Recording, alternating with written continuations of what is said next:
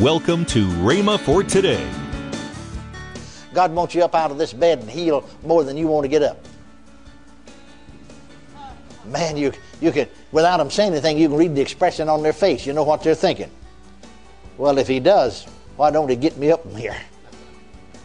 But see, you haven't made it possible for him to. But without ever, you see, we know, of course, prayer works, and laying on of hands is Bible, Scripture, all that. But these cases, I've seen these cases, like I said, that you didn't even get to pray for them. You didn't even get to lay hands on them. I said, I'll prove it to you by the Bible. That he yearns to heal you. That he wants you healed. That he longs to heal you more than you long to be healed. More than you yearn to be. More than you want to be healed. Welcome to Rhema for Today with Ken and Lynette Hagin.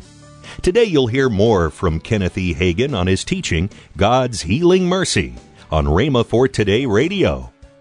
Also, later in today's program, I'll tell you about this month's special radio offer. Right now, let's join Kenneth E. Hagin for today's message. You know, that's our problem a lot of times, getting people to hear. They want to be healed, all right, but they don't want to hear. Or the devil wants to rob them from hearing. He wants to keep them from hearing. You just have to persist. We're all here present to hear all things that are commanded thee of God. And so, as he found God's goodness so great, as Peter began to preach about God's goodness manifested through Jesus, that he could not wait for Peter to finish his sermon. Just as soon as Peter had spoken enough to be a basis for their faith, down came the blessing. Hallelujah. That's a reason that I said in talking to people, that's about the only way you're going to get chronic seekers after the baptism of the Holy Ghost and healing, because you see, they both come the same way. They're both, the Holy Ghost is a gift, healing's a gift. Comes the same way. And usually that's about the only way you're going to get chronic seekers filled or healed, is this way. You got to get them to hear it. And like I said, here are people that's been praying, seeking for years, healing, praying, seeking. But when I just talked to them and got them to see his mercy, his willingness. In fact, I made this statement and then said, I'll prove it to you. I mean, it just shocked them. I started off by getting I had to do that to get their attention. You know, some people in seeking God have gotten in a rut. And if you pray with them, it'll jump right over in that rut, and you can't get them out of that rut. Boy, they're stuck in that rut. Unless you can get them out of that rut, you can't help them. So that's the reason that I did that, see. I'm going to get them out of that rut immediately. So I said, God wants you baptized with the Holy Ghost, or God wants you healed more than you want to be healed. Their mouth would fly out, their eyes would get big. They'd look at you, and I could think, boy, he's something wrong with him. Yeah, I said, he yearns to fill you with the Holy Ghost. He yearns to heal you. He wants you healed more than you want to be healed. They look at you in disbelief without saying anything. In fact, you say that to somebody that's bedfast. God wants you up out of this bed and heal more than you want to get up. Man, you can, without them saying anything, you can read the expression on their face. You know what they're thinking. Well, if he does, why don't he get me up from here? But see, you haven't made it possible for him to. But without ever, you see, we know, of course, prayer works, and laying on of hands is Bible, Scripture, all that. But these cases, I've seen these cases, like I said, that you didn't even get to pray for them. You didn't even get to lay hands on them. I said, I'll prove it to you by the Bible. That he yearns to heal you, that he wants you healed, that he longs to heal you more than you long to be healed, more than you yearn to be, more than you want to be healed. And while I was yet talking to them, those that seeking the Holy Ghost just started talking in tongues. Those that were sick, I've seen them just instantly all right. Didn't even get to pray for them, didn't even get to lay hands on them.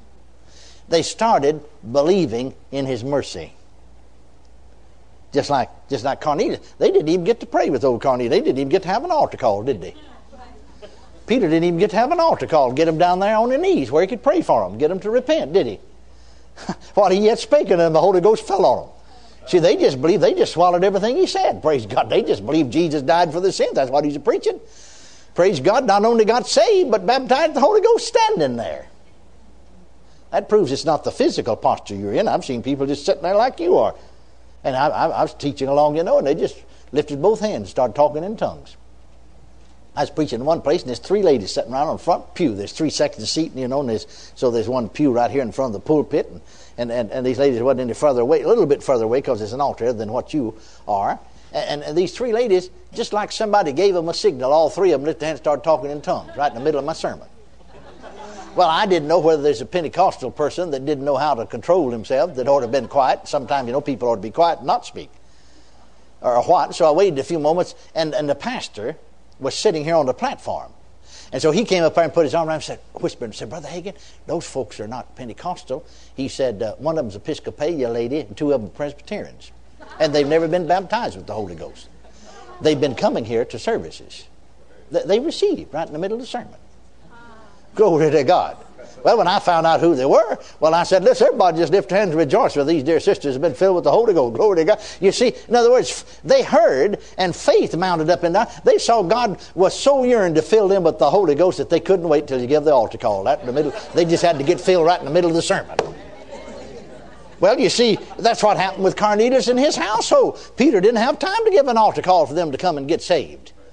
They got saved, born again, and baptized the Holy Ghost and speaking with tongues, standing right there. I say this is standing because, there's in the house, and he got all of his kinfolks and everybody, and angels appeared to him, told and so they didn't have enough place for everybody to sit down. I just imagined the whole house, the folks just filled. After all, it's not the physical posture you're in, it's a spiritual posture that you're in that counts. Those ladies just sitting there. I've had other folks just sitting there, that got healed the same way, right in the middle of the sermon. That happened with Paul, down there in the 14th chapter of Acts at Lystra. There sat this crippled man. See, he was sitting there, crippled man, had never had to walk. Same heard Paul speak. Wonder what Paul was speaking. Same heard Paul speak, Acts 14, 8 and 9 at Lystra. Paul preached the gospel, 7th verse said, at Lystra there's a crippled man who sat there, who was lame from his mother's womb, who never had walked. 9th verse said the same. The crippled man, heard Paul speak. See, there's that hearing again. Heard Paul speak, who, Paul, steadfastly beholding him, and perceiving that he had faith to be healed, said, stand upright on thy feet. And blessed be God, the man stood up and walked and leaped and praised God and was healed. Well, it's quite obvious he had faith to be healed. Where did he get it? From what Paul said. In other words, Paul must have unveiled through what he said the mercy of God, the compassion of God. Hallelujah. Not only to forgive sins, but to heal. He must have made it so real to that poor crippled fellow that's a grown man, has never walked a step in his life, been crippled from his mother's womb, that God so yearned. You see, after all, the only Bible he had was the Old Testament. He had to take a text from it if he's going to take a text. Amen. He may have took the text. The eyes of the Lord are running to and fro throughout all the earth. Glory to God. Looking for somebody. Hallelujah. He's eager, you see, to find somebody he can pour out his blessings upon.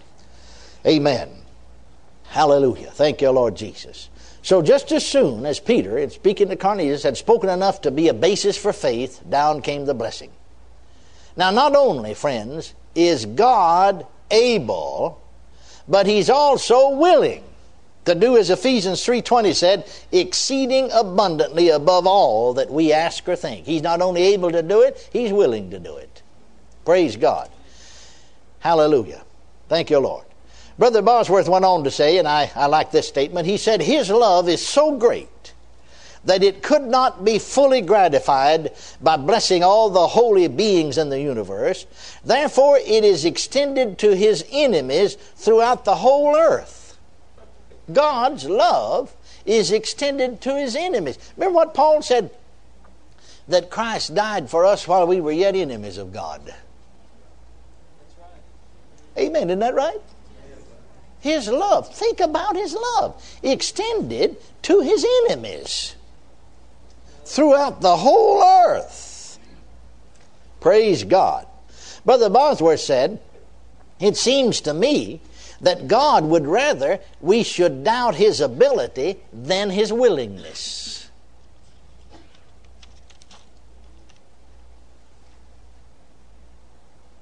Now notice further our text, what our text said. That 145th Psalm, the 8th and 9th verse. It went on to say that the Lord is gracious. We've looked at that. Now then notice it says, the Lord is full of compassion. Slow to anger. And of great mercy. How could you doubt his willingness in the light of such scripture as that? Now we need to realize that, as it said, he's full of compassion. The Greek word translated compassion means to suffer with another. Accordingly, Isaiah said, in all of their afflictions, he was afflicted. Hallelujah.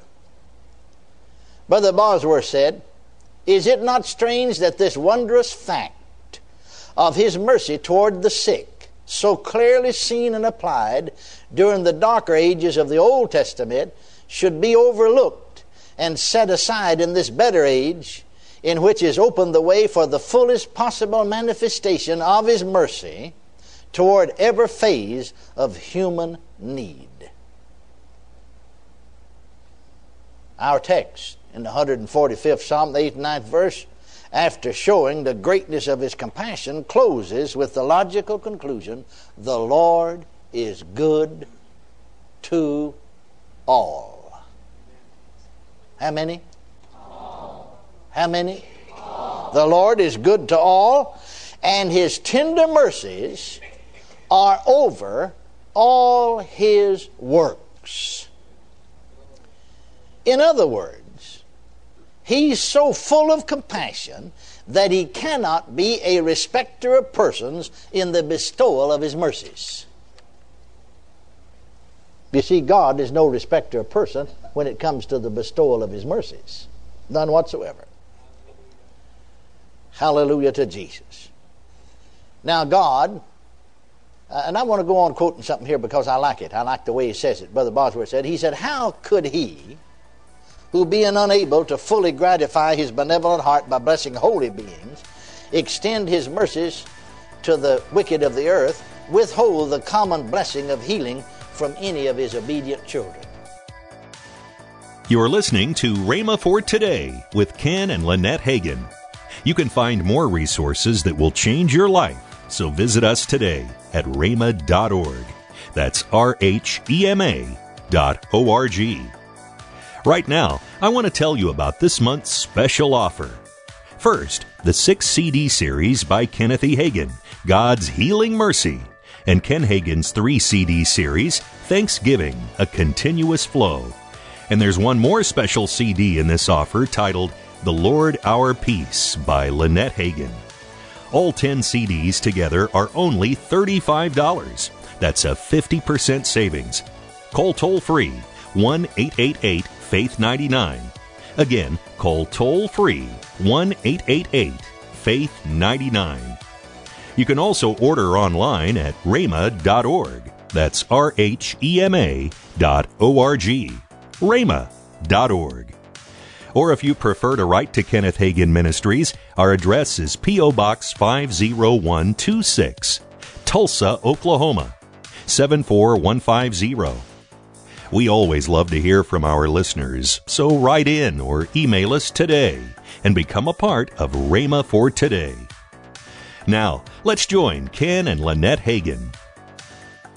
And if you're interested in attending Rhema Bible Training College, you can register online for a January intake. That's right. Or if you know somebody, just go to rbt.org/trendsetters and you can find out all that information. Tomorrow on Rhema for Today, we'll continue Kenneth E. Hagin's life-changing message. That's tomorrow on Rhema for Today with Ken and Lynette Hagin.